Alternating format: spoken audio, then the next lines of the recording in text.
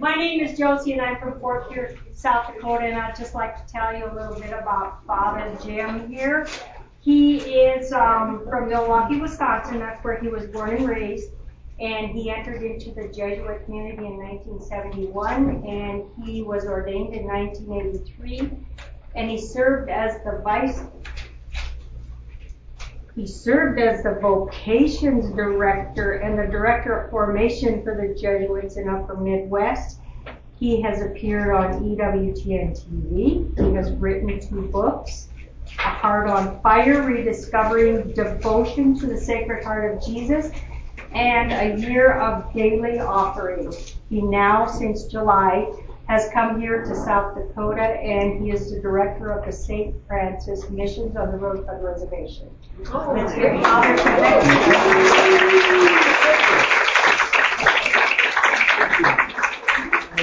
This is not my first time in South Dakota. When I was a Jesuit scholastic, which is part of the title of somebody who's in formation, it was in between my philosophy studies and theology studies. Before I was ordained, I was 3 years at Red Cloud Indian School, teaching, prefecting a dormitory. It was the last 3 years that we had the boarding school there, and also driving a school bus.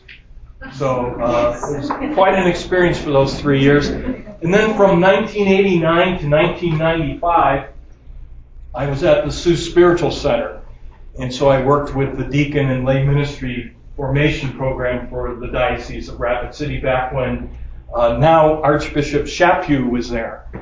I know people often confuse his name. They want to call him Chaput or something. And he always told me, it's Chaput. It rhymes with slap you. That was how I remember it. Anyway, I'm glad to be back now. For the last 14 years, I was the National Director of the Apostleship of Prayer, which promotes prayer for the Holy Father's monthly prayer intentions, and it also promotes the daily offering prayer and devotion to the Sacred Heart of Jesus. We've got one spot in here. One spot? Oh, yeah. Man. Thank you. So our topic is about praying and not just saying prayers. I'm sure all of us, when we first learned to pray, was maybe at our mother or father's side. I remember kneeling next to the bed in the morning and saying prayers. It was basically, praying for mommy and daddy and some relatives or people who needed help, and then praying in Our Father. And that's good. That's where we learn to pray.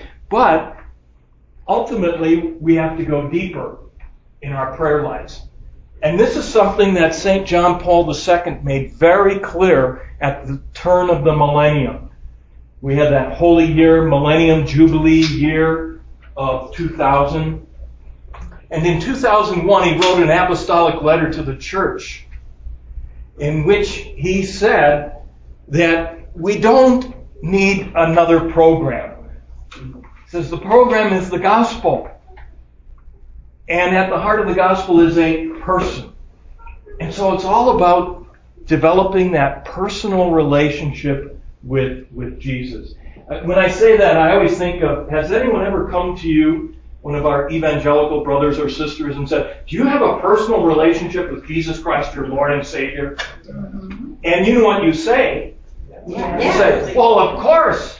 And I receive Him in the Holy Eucharist every Sunday or every day. You can't get more personal than to be one with Him, His body and our body. Right? So we Catholics have a great opportunity to have that intimate relationship with Jesus.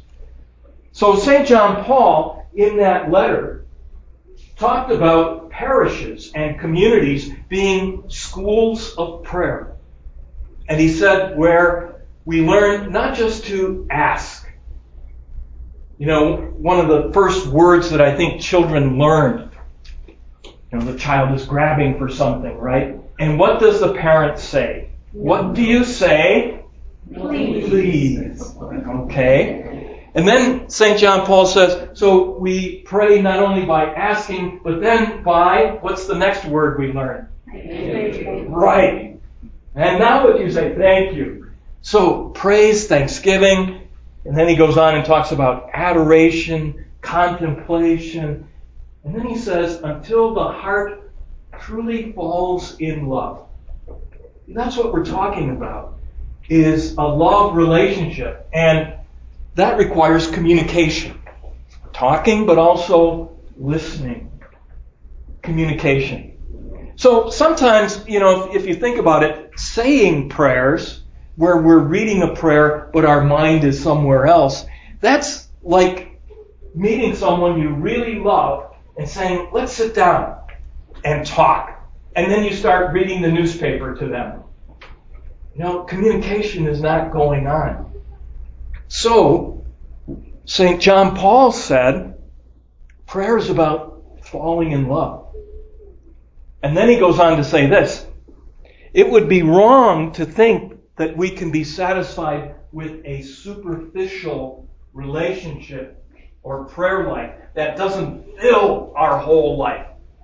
In other words, we can't just say, well, I pray, I've got my half hour a day, or I go to Mass on Sunday.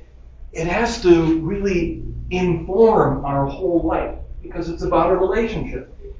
Those of you who are married know that your marriage, your relationship is more than the time you spend together.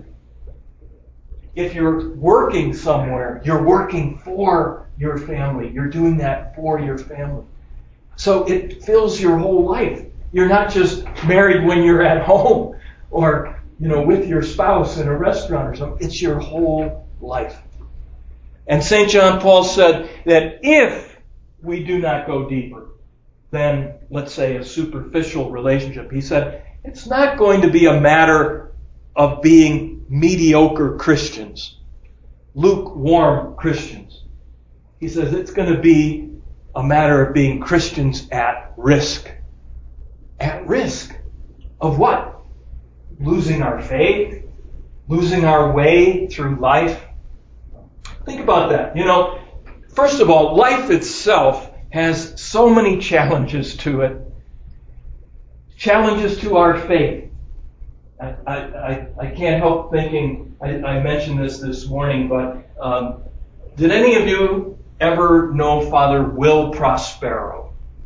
Okay, Peg did. Father Will Prospero was a Jesuit priest who worked at Red Cloud and the Sioux Spiritual Center. I was his vocation director and his spiritual director over the years.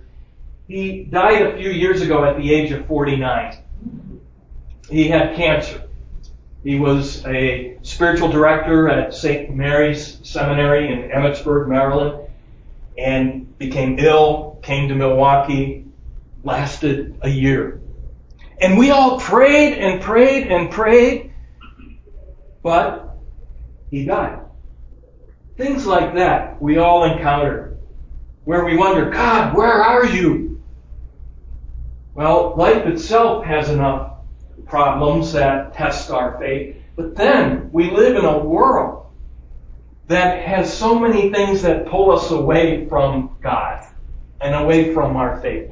So St. John Paul said, we gotta go deeper, sink our roots deeper, have a closer relationship with Jesus, because if we don't, we're at risk.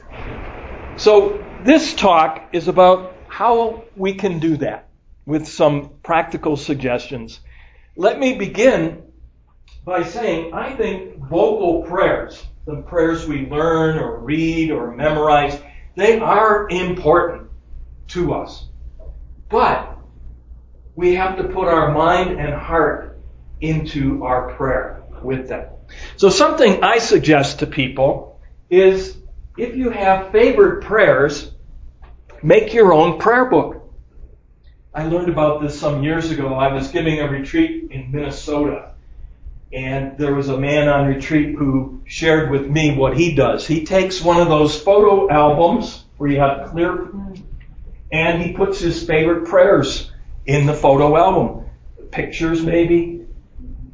You can make your own prayer book of your favorite prayers. But again, the idea is what makes them your favorite prayer? Because they speak to you. They're words that somebody else wrote, but they're words that you like to use yourself. The other thing that I like to do is I have Magnificat. I like to get the Magnificat magazine, and I have this nice little cover for it that a group of contemplative sisters in Illinois, they make these. But in the back of my Magnificat, I have 2 prayers that I like to pray after communion. And one of them is a prayer by St. Pio, Padre Pio, called Stay With Me. Maybe you're familiar with that. And the other is by St. Bonaventure, called An Act of Love. And so I like to pray those after communion. They express what is in my heart. At the same time, I know that sometimes when I'm praying those prayers, my mind is on something else. And so part of going deeper in our prayer, praying and not just saying prayers, is, okay, when you catch yourselves spacing out, thinking about other things, just quietly go back. You know, you don't have to go back to the prayer that you just said. If you do that, you might be there for an hour. But just say, from this point forward, I'm going to keep my attention. I'm going to try to really pay attention here. So those are a couple little ideas. And the church, encourages written prayers. This morning we had morning prayer from the breviary. The Psalms express what could be in a person's heart. So the scriptures in that way. But again, the key is putting our minds and hearts into it. Now, one temptation that can arise, and this St. Ignatius Loyola, founder of the Jesuits, he brings this up in his Rules for Discernment. He says, if you have a really good person who's trying to live a good life, follow the commandments, receives the sacraments regularly, how is the evil spirit going to tempt them? Well, he says, usually it's under the guise of good. And so there'll be this little voice that'll say, well, if you really loved God, you would say these prayers, you would add these prayers, you would say so many novenas. And so the temptation is to add on prayers where you get to the point where it just becomes a burden and you give it up. And that's what the evil spirit wants you to do, is to give up praying. So what's important is not so much the quantity, but the quality, right? So you don't have to, if you feel yourself beginning to get a little agitated because you've been adding all kinds of prayers to your prayer life, realize that's not what the Holy Spirit is inspiring you to do. A lot of times people will ask me, Father, would you pray for me? And I like what Padre Pio did with this. He had a little novena called the Novena to the Sacred Heart, and he would pray that prayer for all the people who asked him to pray for them. Something else you could do is to take your prayer book and put the names of all the people that have asked you to pray. Now, somebody asks you to pray, add them to your prayer list. And you don't have to go through and, every day say the names. I just hold it up and say, Lord, you know who's in here. Please help these people. So it's another way that we can use intercessory prayer in kind of an intentional way. Then, another way of praying with other people's words is music. I like contemporary Christian music, praise and worship music. And one of the blessings of being back here in South Dakota is I have lots of time to listen as I drive.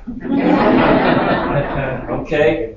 And so I was so excited. I've got a whole slew of CDs, and I carry them with me. I haven't gotten to the iPods yet where you can download your favorites. It's too much technology for me. But the CD, I pop in there, and as I'm driving along, it inspires me. I sing along. I praise the Lord. That, too, is part of, I think, taking vocal prayer and praying. praying with somebody else's words. What is the greatest prayer? Yeah, this morning somebody else said, Our Father. That's the prayer Jesus taught us, but it's not the greatest prayer of the church. The Mass, the Holy Eucharist. Second Vatican Council said it's the source and summit of the Christian life. So it's our nourishment. It's what keeps us united with the body of Christ, one with Him. And it's the summit. It's our goal. We're made for union with God, and it begins right here on earth. The closest thing to heaven is right there at Mass, the celebration of the Eucharist. But do we experience it that way? It's so easy to get distracted, isn't it? To forget about what we're doing. Has anyone ever said to you, I don't get anything out of the Mass? Have you ever heard that? Yes. And you kind of wonder, what do you want to get? Well, we live in such an entertainment-driven world that it seems people come to Mass expecting to be entertained. I've often wondered what it would be like for Jesus to return and to take a little survey in our parishes. So let's say he's over here. These people are not happy with their church. And Jesus says, well, how was Mass today? And they said, oh, it was really bad. The music was awful. The choir was off key. They dragged the song. We had all these songs we didn't know. And Father went on and on and on. He kept saying the same thing over and over again. We didn't get out of there for an hour and 15 minutes. And there was no sense of community. Everyone was just kind of scattered around the church. Well, Jesus hears this. Then he goes over here. He says, how was Mass? These people are happy. Oh, Mass was wonderful. The music was great. We raised the roof of the church. Everybody was together. We sang with gusto, and everyone was on the same page. And Father gave this great homily. It was short, to the point. He told a nice joke that I'm going to remember. We were out of there in an hour. And I had such a nice sense of community. We held hands at the Our Father, and I felt so close to everybody. So Jesus hears this. Now, what do you think Jesus is thinking, hearing both these? I imagine Jesus saying, but what about me? I said, do this in remembrance of me.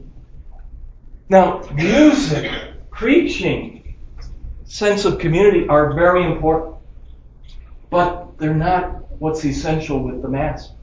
And what is the reason? The second largest group of Christians in the United States, the largest denomination are Catholics, and the second largest group, former Catholics, who have maybe gone to another church. They say, oh, I really like the mega church, or that small church, the preaching is so inspired. I like that praise and worship music, community. Pastor gives a nice homily. They're leaving, usually for music, for preaching, for community, but they don't realize who they're leaving. That Jesus is present wherever two or three are gathered, but He's not present there the way He's present in the Catholic Church. Body, blood, soul, and divinity. And so much so that He says, I want to be one with you. Take and eat. And He comes to us in a way that we can be one with Him. You can't get that anywhere else. I don't get anything out of the Mass. What did you want? Jesus is everything, and He's giving Himself to you. Plus, every Mass is a memorial. Now, this is a very special word in theology. But what Jesus is doing at Mass is making His greatest act of love present to us. So, Pope John Paul put it this way. This was in a letter announcing the year of the Eucharist. He said, there's no doubt that the most evident dimension of the Eucharist is that it is a meal. Because at the Last Supper, they celebrated the Passover meal.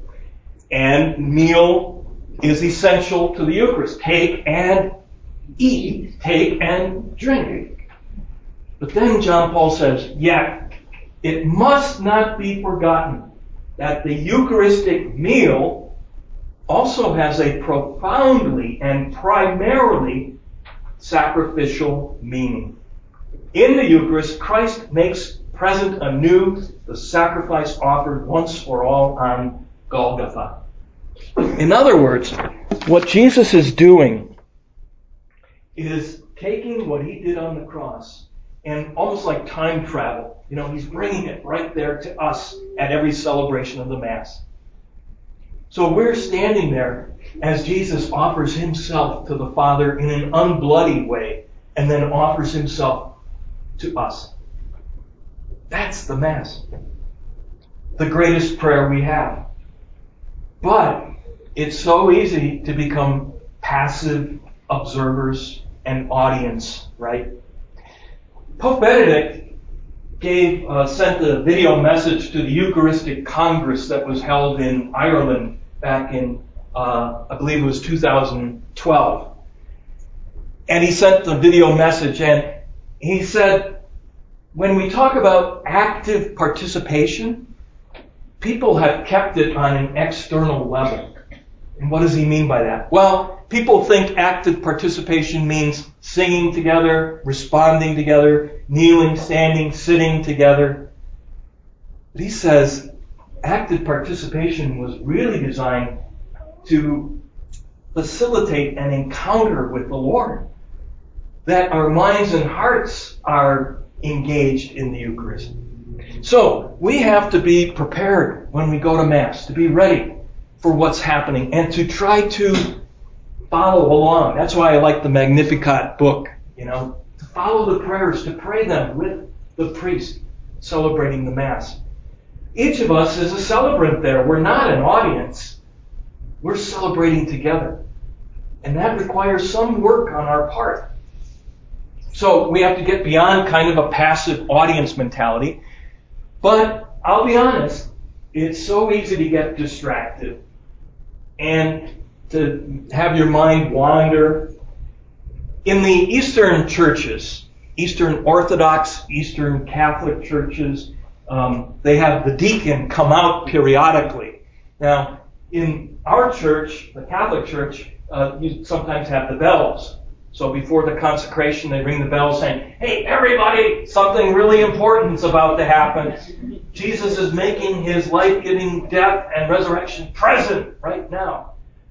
So they ring the bell. In the Eastern Church, the deacon comes out, and he goes like this: wisdom, be attentive. Basically, come on, people, you're starting to space out. It's time to pay attention. Well, we kind of need to remind ourselves of that from time to time because it's so easy to go on autopilot. And this is true for priests. It's kind of an occupational hazard for us because if we're, especially in a rural diocese, celebrating Mass at different mission parishes and churches, well, we celebrate 3 or 4 times maybe on a weekend. And it's so easy to go on autopilot. Let me give you an example of what I mean. Several years ago, when I was at the Sioux Spiritual Center, we were coming to the end of a retreat there. And I won't say who it was, but there was a priest who was celebrating, and he was about to impart the final blessing right before dismissing the people at the end of Mass. And these were the days when we still said, and also with you, instead of and with your spirit. So let's role play this, okay? We're at the end of Mass, and Father is about to give the final blessing. So he says, the Lord be with you. And also with you. Lift up your hearts. We lift them up to the Lord.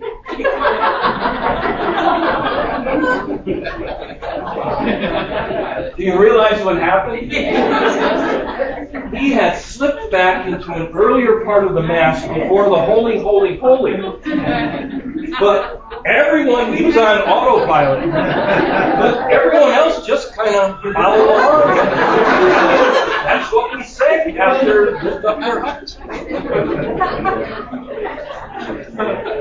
I have a Jesuit friend of mine who, he claims he did this once, though I find it a little hard to believe, but he was praying Eucharistic prayer number 1, the Roman canon. And before and after the consecration, there's a list of saints. You go through the long list. So he was praying after the consecration. He says, "To us also your servants, who though sinners, hope in your abundant mercies, graciously grant some share and fellowship with your holy apostles and martyrs, with John the Baptist, Stephen, Matthias, Barnabas, Ignatius, Alexander, Marcellinus, Peter, Felicity, Perpetua, Agatha Christie, Lucy."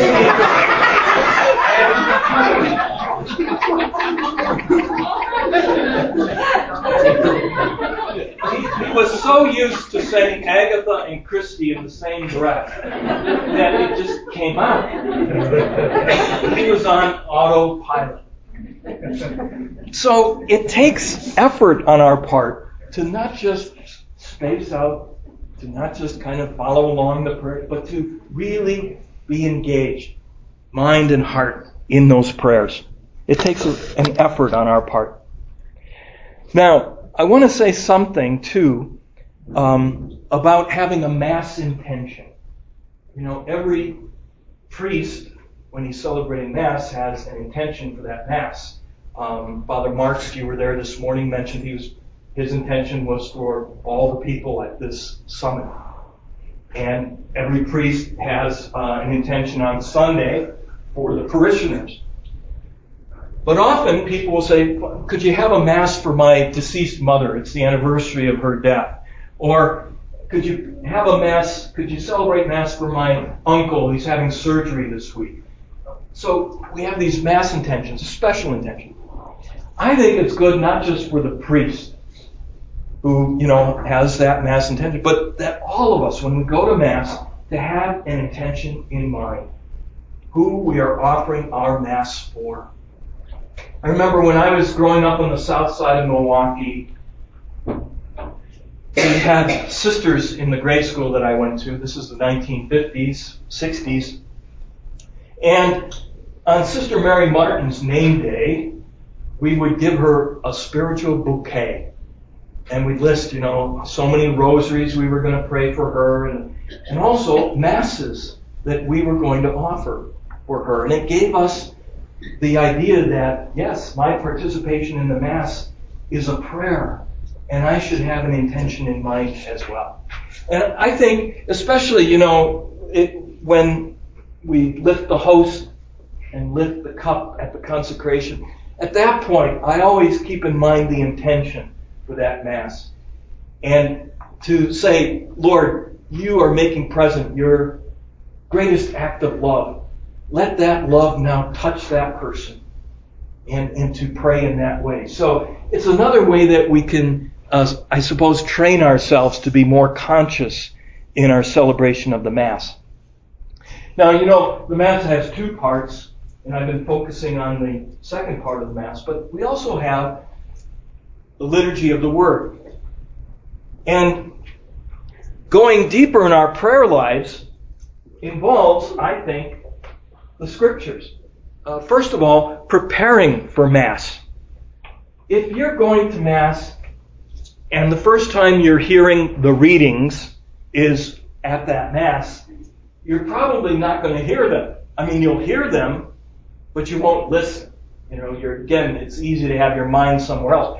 So that's why I like the Magnificat, that I read the reading ahead of time. I'm prepared. I've thought a little bit about it. I also, so I recommend, if you're going as a family, on the way to Mass, maybe in the car, read the Gospel or one of the readings. Or come to Mass early enough that you sit down and read the reading so you're ready for it to be proclaimed. I also very much like a little book called One Bread, One Body. It's a little booklet that comes out every 2 months, put out by a group called Presentation Ministries. from Cincinnati, Ohio. It was started by Father Al Lauer, a diocesan priest. He died of cancer about 8 or 9 years ago.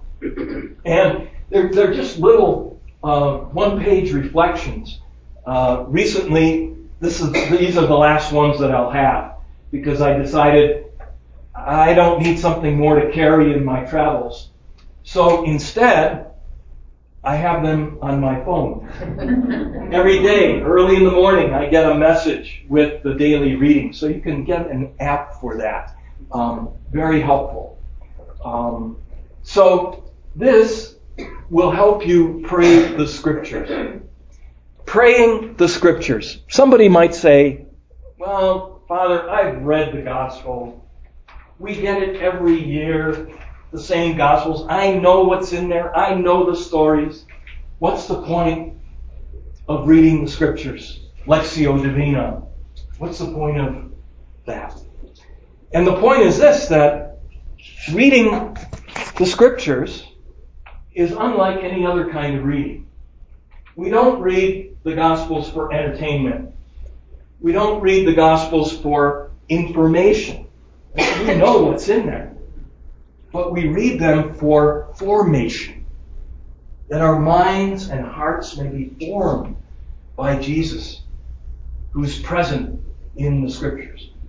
The letter to the Hebrews, chapter 4, says, the Word of God is living and effective. That Jesus is speaking to us through these Scriptures. So, Lectio Divina, praying with the Scriptures, is another way that we encounter Jesus and go deeper in our prayer lives. And I'd like to share with you something that Pope Benedict said in a letter after the Synod of Bishops in 2008. That Synod of Bishops talked about the place of Scripture in the lives of individuals and community. And afterwards, Pope Benedict issued an apostolic exhortation called Verbum Domini, the Word of the Lord. And in there he described a process of Lectio Divina. 5 steps. I had heard 4 of them before. The 5th one I had never heard before. So what are the steps that he gives? 1, Lectio, to read the Scripture. But not just to read it, but to do a little study. Where did this fit into the early church? He said sometimes it's too easy to put our own thoughts into the gospel. First, we have to hear it as the community maybe heard it. So it might involve a little scripture study. I like my St. Joseph Bible here. It's got footnotes and parallel passages and things. So I can do a little study with that. Then the next part is meditatio. Meditation, reflection. Lord, what are you saying to me? What are you saying to our community through these words? What do you want me to hear? The third is oratio, prayer. We respond, having listened. Lord, what are you trying to tell me? Then I respond. What do I want to say to the Lord? The fourth, and this I'm not real sure about, he calls it contemplatio, contemplation. Basically, it's a less active kind of prayer. It's just sitting with the Scriptures, being very quiet. The way Pope Benedict puts it is, he says we want to take on the mind and the heart of Jesus, his values, way of thinking.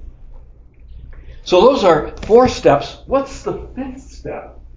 The one that I never heard of as part of the process of Lectio Divina. Actio. Action. He said the process of Lectio Divina is not complete until it's lived, put into action. The Word became flesh. And the Word, the Scriptures, become flesh through us today, through our lives. So it's going from our prayer and living it then in some way, taking that daily Scripture passage and living it. Now, another way of approaching the Gospels, the Scriptures, is something that St. Ignatius Loyola talks about in his spiritual exercises. And it's to use your imagination. You might say, well, imagination, I imagine lots of things and some of them aren't real good. Yes, our imagination can slip into all kinds of fantasy, but the imagination is a God-given gift. It's through the imagination that artists create beautiful works of art. Through the imagination, inventors create new technology. Through the imagination, scientists and researchers try to overcome diseases. Well, the imagination is a great gift from God that we can use in our prayer. So how does St. Ignatius use the imagination? He says, put yourself in the scene. Imagine yourself as one of the apostles. Jesus says, I'm sending you out 2 by 2. Don't take an extra coat or walking stick. No money bag. How do you react? Imagine yourself being there when Jesus sends you out. Say, wait a minute. That doesn't sound safe. So, how do you react? Let's say you are Peter and you see Jesus walking on the water. I always imagine, remember, some of you are old enough to remember The Honeymooners? Jackie Gleason. I imagine Peter sitting in the boat seeing Jesus walking on the water going, humana, humana, humana. And Peter says, Jesus, if it's really you, have me get out of the boat and walk toward you. Oh my goodness, what was he thinking? But he does it. He gets out of the boat. So you put yourself in Peter's place and imagine getting out of the boat. And then you say, what am I doing here? And you start sinking because you took your eyes off the Lord. So a lot of the Gospels, you can be different characters in them. And again, the imagination is a God-given gift that helps us to enter into the scene. So we're not just thinking about the Gospel, but we're experiencing it as though we were right there. We move from our heads, thinking about something, to our hearts, where we experience it. There's another aspect of the imagination that I want to mention, because I think we can go even deeper. So, let me tell you a little story about when I was in 7th and 8th grade. Our Catholic grade school in Milwaukee, once a week, the 7th and 8th graders would go to the nearby public school about a mile away, and the girls went to home economics classes, and the boys went to what was called manual training. It was woodworking, metalworking, things like that. Well, I have to confess I was not very good at that. And I was not paying attention. I was busy talking to my friends one day. And as I was talking with my friends, I put my hand down, leaning it on a table next to me. I put my hand on a soldering iron. As soon as I put my hand down, I knew I had done something wrong. Now, the reason I tell that story is, you all reacted. Even before I told you when I put my hand on, that's your imagination. You were imagining what I was experiencing. That's empathy. Empathy comes from the imagination, where you can kind of appreciate what another person is going through, what they're feeling, what they're thinking. We can do that with Jesus. So let's use our imagination to enter into the heart of Jesus. Now, I talk about this in a book. The Mustard Seed has copies of it. It's called Rediscovering Devotion to the Heart of Jesus, to the Sacred Heart of Jesus, a Heart on Fire. Because my thesis in that book is, it's not just one devotion among many, and it's not just saying certain prayers or going to Mass on First Friday, but it's entering into the heart of Jesus. And one way we can do that is by using our imagination. And this is not something I came up with on my own, but there's an actor, I'm sure you've all heard of him, Bruce Marchiano, right? You all know who he is? You're right. He never made it big. He had bit parts in commercials and sitcoms, but one day he got his big chance. They were filming the Gospel of Matthew. and he was asked to play the part of Jesus. You can imagine him thinking, oh boy, is this ever going to help my career? The leading role. Well, then he was faced with the task of playing Jesus in a convincing way. And if you're an actor or actress, doing this, you can't just wear a little wristband, WWJD. What would Jesus do here? You have to become the character you're playing. That's the Christian life. Well, he read everything he could get his hands on. They were about to film the first scene, and it was a scene without any words. It was from Matthew chapter 9, where it says Jesus looked out at the crowds, and they were like sheep without a shepherd. And his heart was moved with pity for them. How is Bruce Marciano ever going to do this? To convey Jesus' heart moved with pity. So what do you do when you're really desperate? You pray. So he prayed, Lord, let me see what it all looks like through your eyes. And like that, his prayer was answered. And just for a flash, he saw as Jesus would see. And he just shook with sorrow. As he puts it in a book that he wrote, people living lives away from his love and his plans for them. Just lost and abandoned. They caught it on film. They didn't have to do a second take. This is what we're called to do, is to enter into the heart of Jesus, to take on his way of seeing people and things, and to let that transform our reactions, our thoughts, our attitudes. So, seeing with the eyes of Jesus, feeling with the heart of Jesus. Now, the feelings of Jesus, it's not just compassion. A lot of things moved Jesus' heart. His heart was moved in different ways. Did Jesus ever get angry? Yes. All four Gospels have his heart moved with anger in the temple. You see, anger is not a sin. What we do with anger can be sinful, but anger itself is the appropriate response to injustice, to evil, to wrong, to sin. I mean, when you read the newspaper or watch the news, you should get angry. But that should motivate you to right the wrongs in our world, to pray for the conversion of sinners, as it were, the message of Fatima. So, scriptures invite us to enter more deeply into the heart of Jesus. So we don't just read about him, but we enter into his way of looking at things. That's a little bit about praying with Scripture. Now, when we talk about communication and prayer, we also think about listening. So how do we listen to the Lord? We've said a little bit about that. Sometimes people say, well, do you listen to God? And, no, I haven't heard anything. We won't expect to hear voices necessarily or interior locutions. But what does that mean to listen to God? Well, as we said, when we're reading the Scriptures, we ask, Lord, what do you want to say to me? And we then wait for an inspiration, a thought. That's listening to the Lord.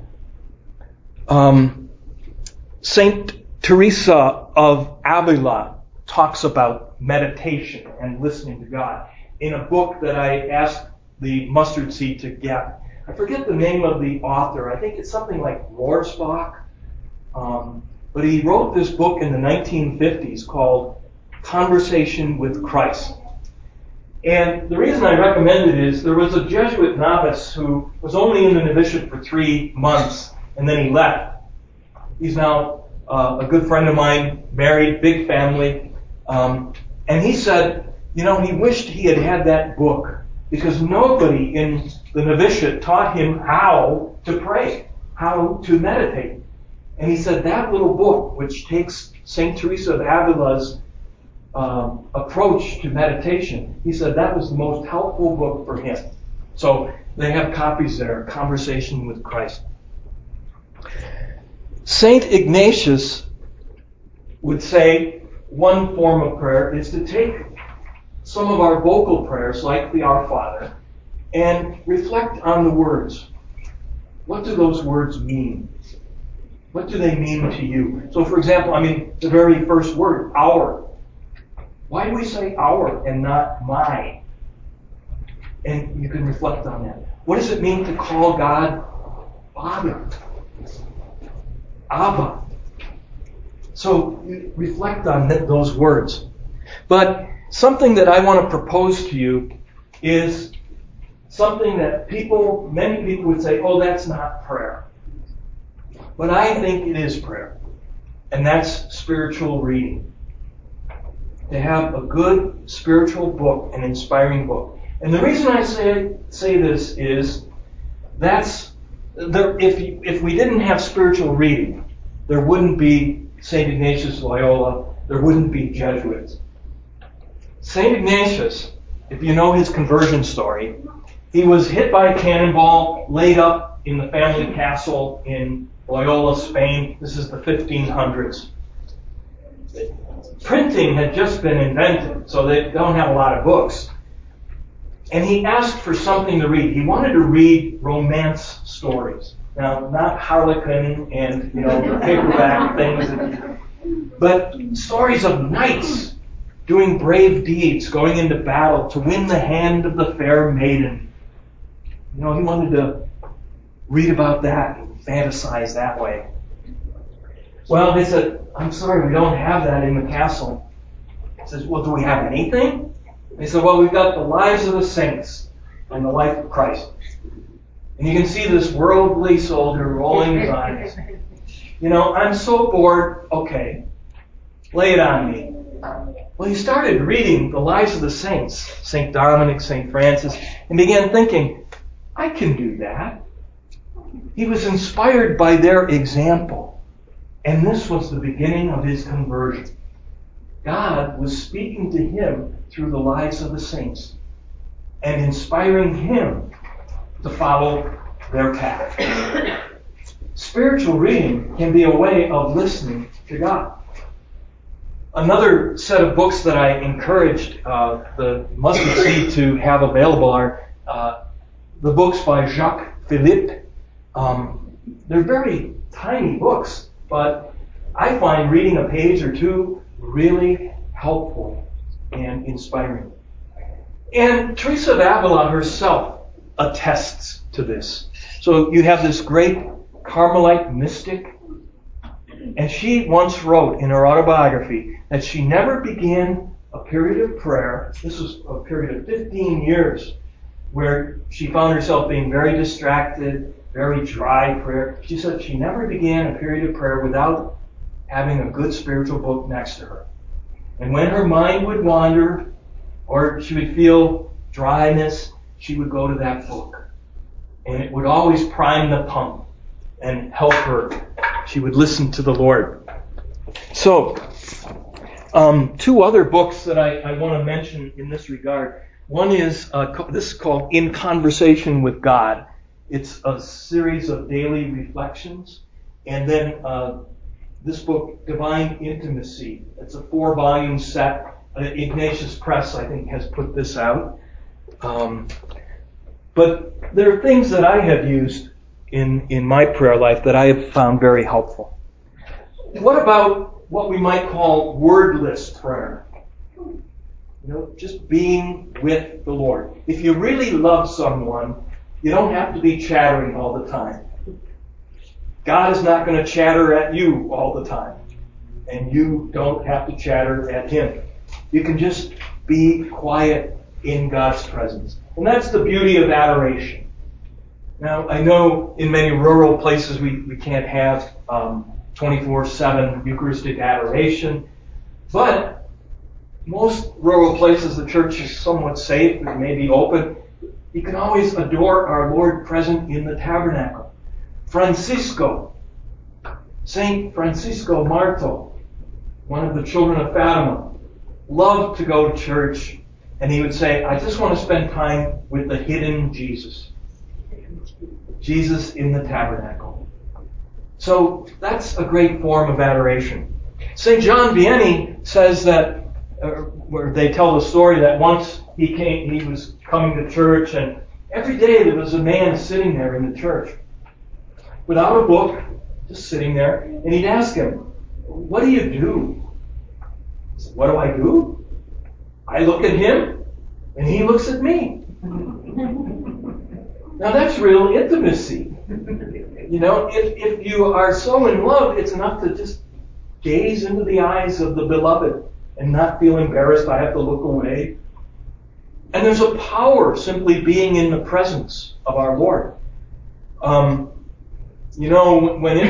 I go, I like to golf. But when I golf, I have to wear a cap. I'm sure you know why. Because if I spend an hour in the sun, I will be burned. Well, think of this. If the sun has that much power, to radiate and burn and turn my head red, how much more the creator of the sun?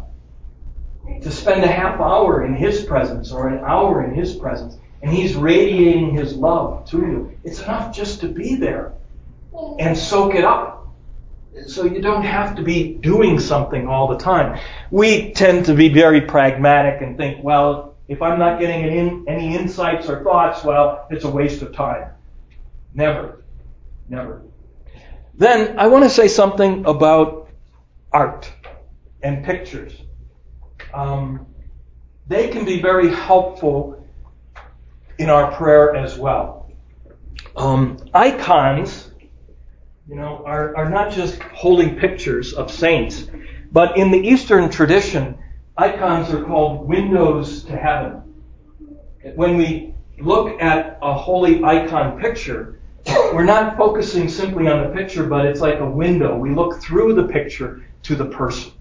And this is from my room, one of my favorites. It's the Vladimir, a Russian Orthodox icon of Mary and Jesus. And what I really love, let me just share this with you. What I love about this painting are the eyes of Mary. And Jesus' eyes, he's looking at Mary. And when I look at this, I see Mary looking at me. And knowing what's going to happen to her son. And saying, are you going to be part of that? Will you be with those who crucified my son? That's what sin does. It's the reason why Jesus came, to take away the sins by dying on the cross. And so, looking at a picture like this and reflecting, what does Mary want to say to me? What is she feeling? So, something like this, or let me show you another. I was in a rectory in Leipzig, Ohio, giving a parish mission. And the pastor had this picture there. So when I got back to Milwaukee, I ordered this through the Family Christian bookstore and evangelical store. And again, for me, the picture speaks to me because of the eyes. So it's a picture of Jesus looking right into my heart. And again, in our prayer, to use images like this can be very helpful in that wordless kind of prayer or a heart-to-heart talk. Now, my Bible, I have a lot of cards and things in here to mark places when I'm giving talks and retreats.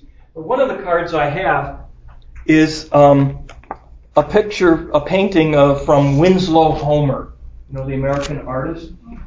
And he has a painting, you won't be able to see this in the back, but it's called Boys in a Pasture.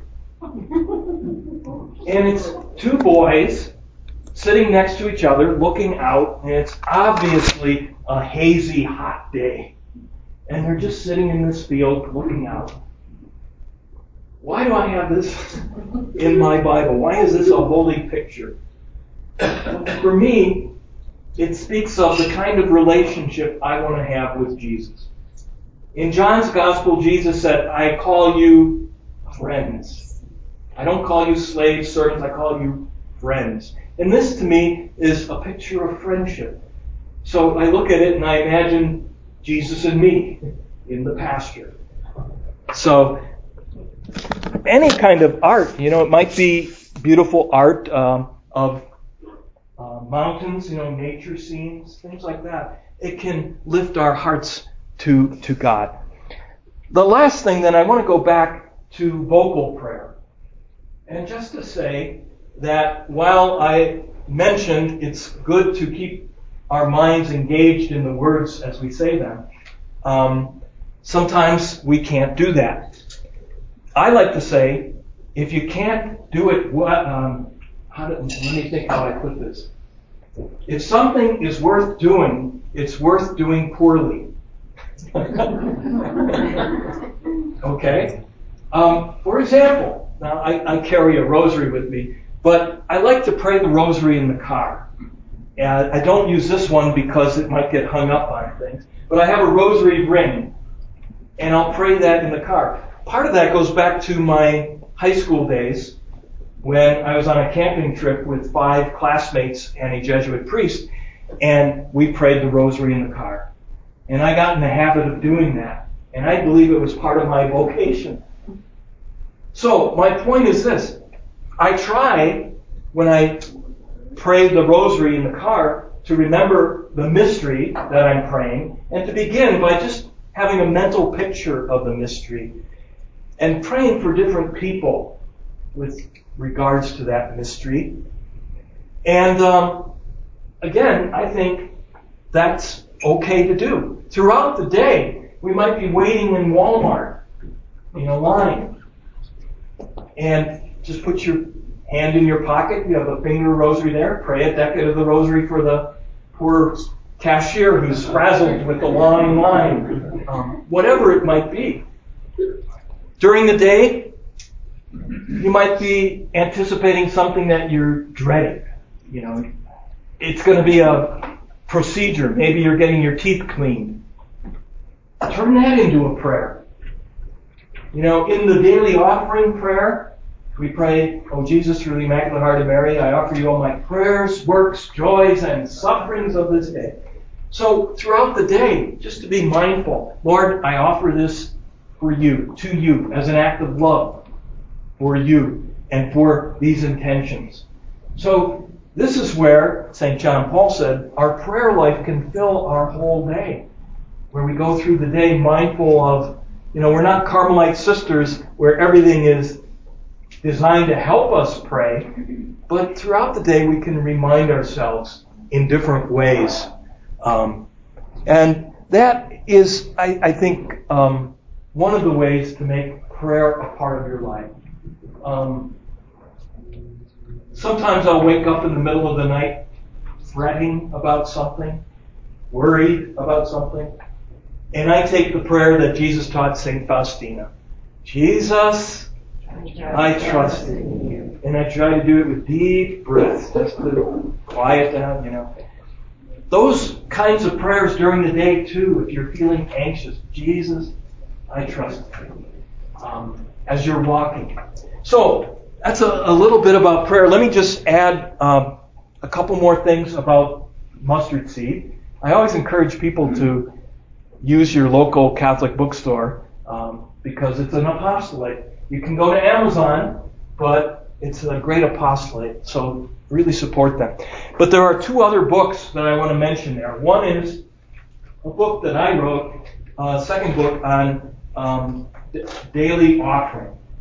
So it's a year of daily offerings, 366 days, so it's designed for a leap year. And it's a little reflection on the saint of the day to begin the day, how they offered their day to God, how they offered themselves one day at a time to God. And then at the end of each page and a half reflection is a question at the end of the day. So for example, if the reflection was about a martyr who showed courage, the question at the end of the day might be, how did I show courage today? Or where did I let fear control me? And so it's designed to help us be mindful of our day. That's called A Year of Daily Reflections. And then I also want to mention a book called Pray With Me. It was written by Grace Urbanski. who used to be the children's director of the Apostleship of Prayer. And it's 7 ways of praying with children. Now you might say, all of us are children at heart. Maybe these are ways that you too will find helpful. Jesus said, unless you become like little children, you will not enter. So it's, especially if you're a parent with kids, grandparent with grandchildren that you're caring for, this might give you some ideas on how to pray with children. So I've gone a little bit over. We have to get ready for Mass. Thank you for being here. Thank you, Father.